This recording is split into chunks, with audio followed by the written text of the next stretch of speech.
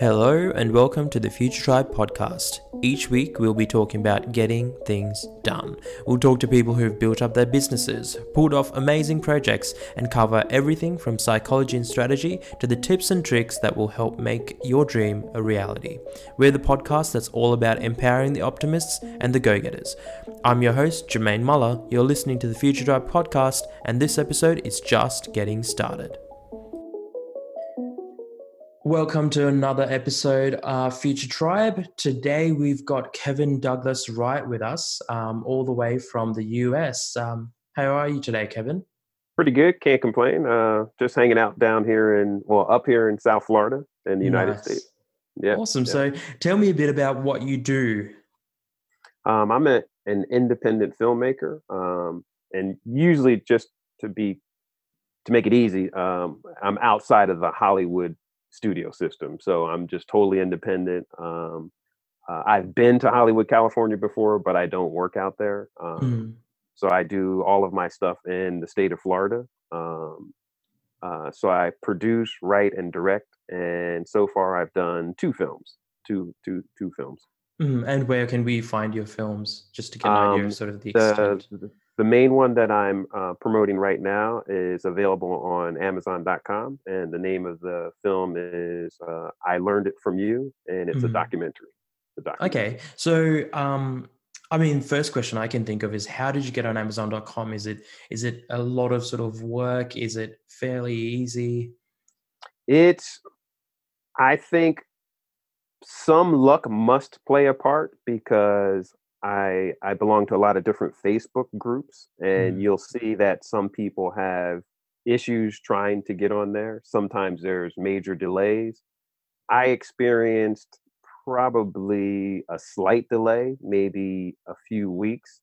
And since that was my first film that I was trying to get on there, and that I was new at submitting it to something like Amazon.com, I didn't know how long it was supposed to take, or so I didn't really know that the 2 weeks or 3 weeks that I waited, I didn't know if that was customary, if that was long, if that was fast. So I didn't get angry or anything. I just was patiently waiting. And I would say it's probably easy, but I have seen postings where people have experienced either technical difficulties, whether it was on their end or they couldn't figure out whose end it was on. And it took them maybe a month or 2 months or something like that. So when you say Amazon.com, is that Amazon Prime, the video service, or is it more like a digital download that you can purchase? It's actually the way mine is, it's both. So you can actually stream it and watch it online. You can also purchase it online and watch it online. You can download it online. I did put it in the form of a DVD, so you can actually purchase the DVD from Amazon.com also. So you can either stream it or you can rent it. But if, let's say, for instance, I'm not sure if they do it the same in Australia, but they have Amazon Prime. If you belong to Amazon Prime, my particular documentary you can watch for free. It's included with Amazon Prime. And let's say you do not have Amazon Prime, then you would just either rent it, and I believe it's in US dollars, it's either $2.99 or $3.99. And so talk me back to, so how did you get on this journey? Were you always planning to be a movie producer, a film producer, or is this something that sort of happened unexpectedly out of nowhere? Talk me through it. I trace it back all the way to when I was little. I always just loved movies, which everyone loves movies. But I always wanted to try to make a movie. But what I noticed was, as I was growing up, going through college, that most of the ways to break into the business, you had to go to Hollywood. And, just by the nature of the jobs that I had and the career direction I was currently in at that time, it was pretty hard to just stop everything and move to California. So I always just kept my eyes open just to see if something would change. And actually what allowed me to get into the business or the industry was just the way technology changed. Once technology changed, then I kept seeing where, wow, you can do a lot more stuff on your own, that you really don't have to go there. Mhm. And I think the biggest change was when digital came out, when digital really, really, where you really started seeing that you could actually make a movie and put it into movie theaters in digital form. That really changed everything Because it made it because more accessible for you. yes. Yeah. So So is it you by yourself or is it a team? And do you do this full time or is it sort of a side hustle at the moment? mhm.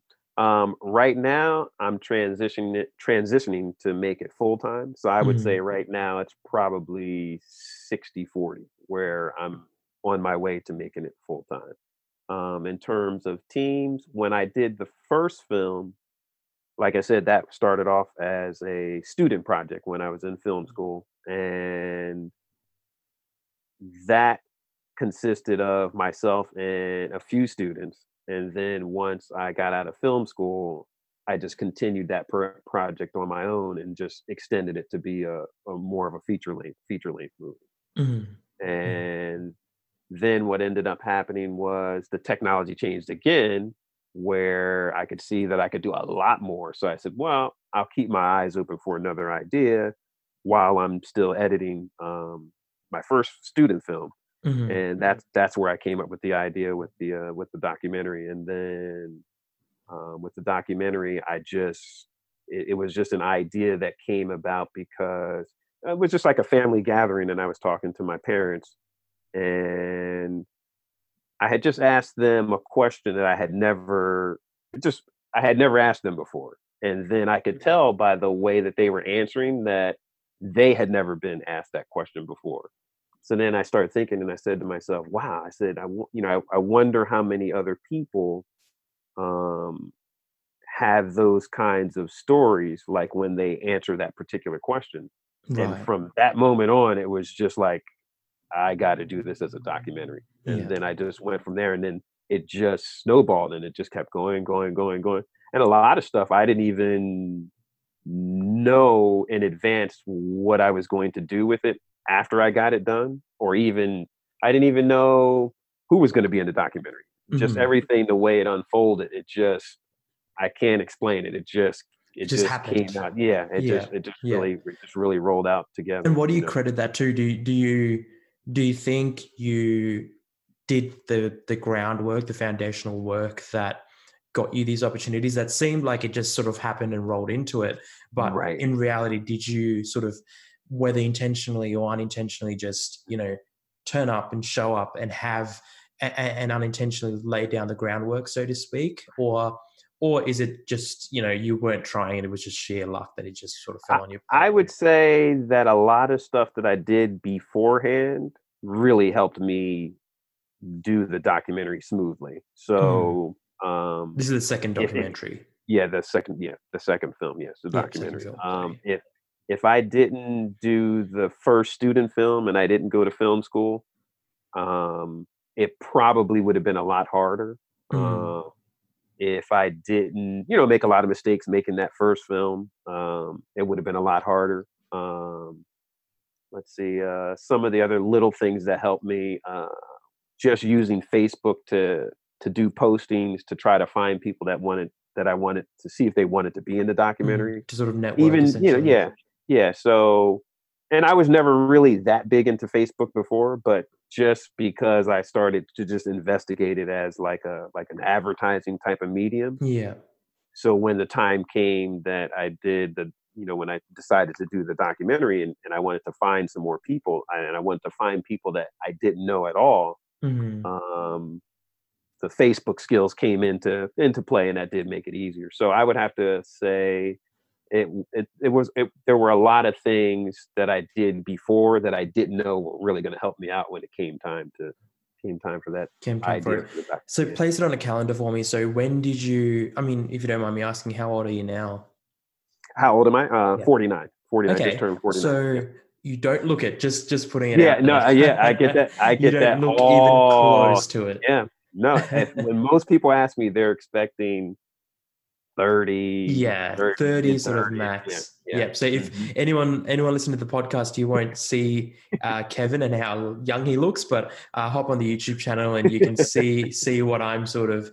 I was startled. I was sort of Yeah, expecting 30s yeah, maybe, but not much older than that. yeah. So 49. you've done very well. But so give me sort of an idea. So it sounds like you went back to film school or went to film school at, let's say, a more mature age. Is that fair to Correct. Yeah. say? Hmm. Okay. And how was that experience like? Like, did it take a lot of work to get into? I guess what I'm trying to address here is that I feel like there are people who use age as a reason not to do things or a Right. reason as a Hmm. barrier. Did you have that as, I mean, before you went and did it, did you have that sort of in the back of your mind that you chances are going to be some, older, Hmm. and those challenges associated with it? Was that something that you sort of thought It through? it never actually really crossed my mind. I just knew that I always wanted to try to do film, Mm, and I'm trying to think how old I was when I went to film school. I was probably about a good 5 years ago, maybe 4 or 5 years ago that I went to mm, film school. Maybe 3 or 4 years. I should say 3 or 4 years. 3 or 4 years ago. And my age, I didn't think anything of it. you didn't think anything Um, of it. no, I didn't think because I think mostly because I'm always just trying to learn things and figure stuff out and tinker with Mm-hmm. things. So I didn't think like, oh, I might be a little bit too old to learn this or anything like that. I didn't think anything like It that. just No, so did no. you sort of invest directly into the equipment, or did you sort of start off slowly? Because I know, I mean, Hmm. I've we've got cameras and things like that, and Hmm. um, it's very easy to be sucked into spending Oh, a lot more money because yeah, you know everything's yeah. better and the bigger and the more money you spend, it Hmm. just becomes seems like it's just what something you need, something that's going to hold you back. Um, did you take that leap and buy a whole bunch of equipment, or would you say that do we need that equipment to get the ball rolling, or is it more important to sort of just make do with what you have to start off with? When I started film school, the technology still wasn't where it is right now, so it's way easier now. When I Mm, first got into film school, as I was in film school lasted a little bit less than a year, and this was mm, a unique film school, and this is the crazy part, that film school doesn't exist anymore. right. They were purchased by another bigger school, and then they moved that school to California, and then from there they moved the Right. school to the Philippines. And so now Okay. that particular film school doesn't exist anymore, but the Mm, way that they did it, you were allowed to use all of their equipment. So I didn't need any mm, equipment. So mm, I just would sign out the equipment, and I'm I guess they were just trusting everyone that, you weren't gonna break it or anything. And no one mm, did, and so when it came time to do your project, you had pretty much, state of the art movie equipment, mm. everything that you would really use on a real Hollywood set or whatever. Yeah. And when it came time to edit your movie, they had a whole room, like an editing room, and they had the big computers there, the desktop computers, and everything was real expensive. So the only place to edit was at the school. Right. Just as I finished school, that's when the technology changed and Apple came out with a lower priced editing Mm, software that could run on, a laptop. And mm, when that changed, that made it way, way easier. yeah. Before that, I would have been stuck. I wouldn't have been able to do been able to do the editing. Mm. Talk to me about some of the we've talked about the good stuff, the positive stuff, so to speak. Talk to me about some of the challenges that you faced and the mistakes that you made that, for anyone listening, you would sort of advise them not to, or maybe look out for any sort of Hmm. um, things that you would have done that Yeah. you would, change, you would like to have Hmm. known in advance. I would say, let's say someone was going to try to make a film. I would say that the biggest mistake would be number one is purchasing a tremendous amount of equipment, Mm. unless you have the budget to do that. If you have the budget to do that and you're not going to miss that money, then fine. But there were a lot of people in my film class that did spend a lot of money on the equipment, but I guess they had the money to do it. Mm. And they, after film school, if they didn't move to California, it was kind of tough because they didn't really have opportunities to use the equipment. So a lot of them tried to sell it or get rid of it. But if you're going to do it, I would say just probably use stuff that you have on hand, which a lot of people have iPhones, or it doesn't Yeah. even have to be an iPhone. You can Yeah. you can film a lot of stuff just using With your a basic normal phone, with smartphone. a basic phone, yeah, with a Yeah. smartphone, Yeah. and just make sure it's set to HD, and that's Yeah, it. HD. What are the other things to look out for when they're? I guess I'm thinking now. I'm very big about content marketing and content creation, Hmm. and I'm Hmm. thinking out to clients and people and friends who I've met. Who I hear the challenge all the time, saying it's easy for you to say to make a video because you've Yeah, got the DSLR and you've got the sound, the yeah. microphones and the lighting and all that, but if we were to strip it back and let's say I took my phone out and I was going to make a video, what are some quick tips that I should look out for? I would say number one is to scale everything down. So, in other words, what I mean by that is, let's say you're going to film a commercial or a video or a movie. Mm, The fewer characters, the better. The mm, less people involved, the better. Because as you add more people, whether they're going to be on screen or helping, it makes everything a lot more difficult because if you're going to film something more than one day, you have to look at everyone's schedules. Now it's more of a scheduling thing. And mm, just that scheduling and trying to make sure everyone shows up, depending upon if they're being paid, market rate or below market rate or something like that, that's where I see a lot of problems come up. mm, So you just really have to have a handle on how many people are going to be involved. If you can do a lot of the stuff yourself, which I would say you really could do a lot of the stuff just single-handedly with a camera. And mm. when it comes to something like lighting, um, it's really easy to learn lighting by just looking at a few YouTube videos, and you can just use regular just lights that are already on hand, and then just Mm. position the person near a window, or if you're going to be outside, where the sun is. So you would have them facing a certain way so that the sun is catching them a certain way. Mm. So that would eliminate that real big need for lighting, someone to move the lights, finding some place to plug in the lights, because depending upon how many lights you have and you're plugging them into power sources, you could cause like a fuse to burst or something like that. Yes. Yeah. So you could eliminate lighting by just using natural light and the lights that are in the room. Um, Nowadays you can get away with the microphone because now I'll say it this way. Yes, there are better, higher quality ways to get sound. But Mm. if you're on a tighter, smaller budget, you could use someone's cell phone, and then Mm. you can stick the little microphone in through their clothes, and it could go up and be close nearby, and you can get pretty good sound. Now, obviously, like I said, now if you're using real sound equipment, it would be higher quality. Yeah, But a that's a lot of different the stuff, story. yeah, a lot of the cell phones, and depending upon what you plug into it, are pretty good. And when Mm. you get it into editing, you could Clean it most up of a the little edit, bit. yeah, you can clean it up a little bit, Yeah. so so there's lighting and sound that you can really, fudge a little bit and get Mm. around. Mm. And if you keep the amount of people involved smaller, you could really do it. And And the only that's the other big okay, thing. Sorry, I I cut was you just gonna off. add one more thing.